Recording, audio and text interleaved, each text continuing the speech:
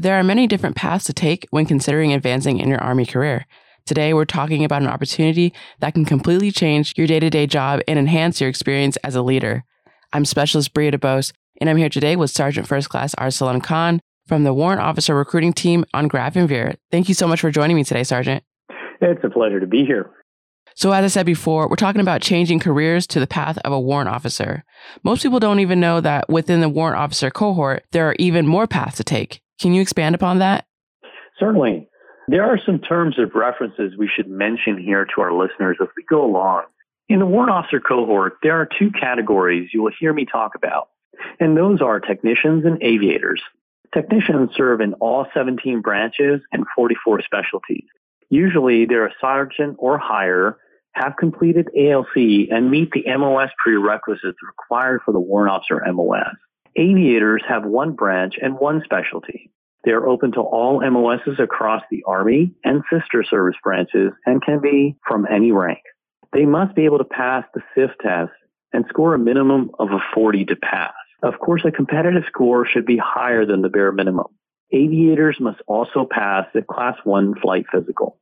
Okay, Sergeant. And I wanted to ask, what jobs are in the most demand for warrant officers now? We continuously seek highly skilled service members from all branches to put their best foot forward for all warrant officer MOSs. However, we have certain warrant officer MOSs that have a great need for candidates to step up and compete for the next board, as they do not have enough personnel that have applied. The first one is Air and Missile Defense Tactician, or 140 Kilo. We need 30 applicants, and we currently only have 14 applicants for the year. Next, we have Tactical Unmanned Aerial Systems, or TUAS, Operations Tech 150U. Next, we have CID Special Agent, or 311 Alpha. We currently have a need for 70 CID Special Agents and only have 18 applicants. 948 Bravo Electronic Systems Maintenance. We need 12 948 Bravos and have only 5 applicants. Finally, we have 948 Delta Electronic Missile Systems Maintenance Warrant Officer.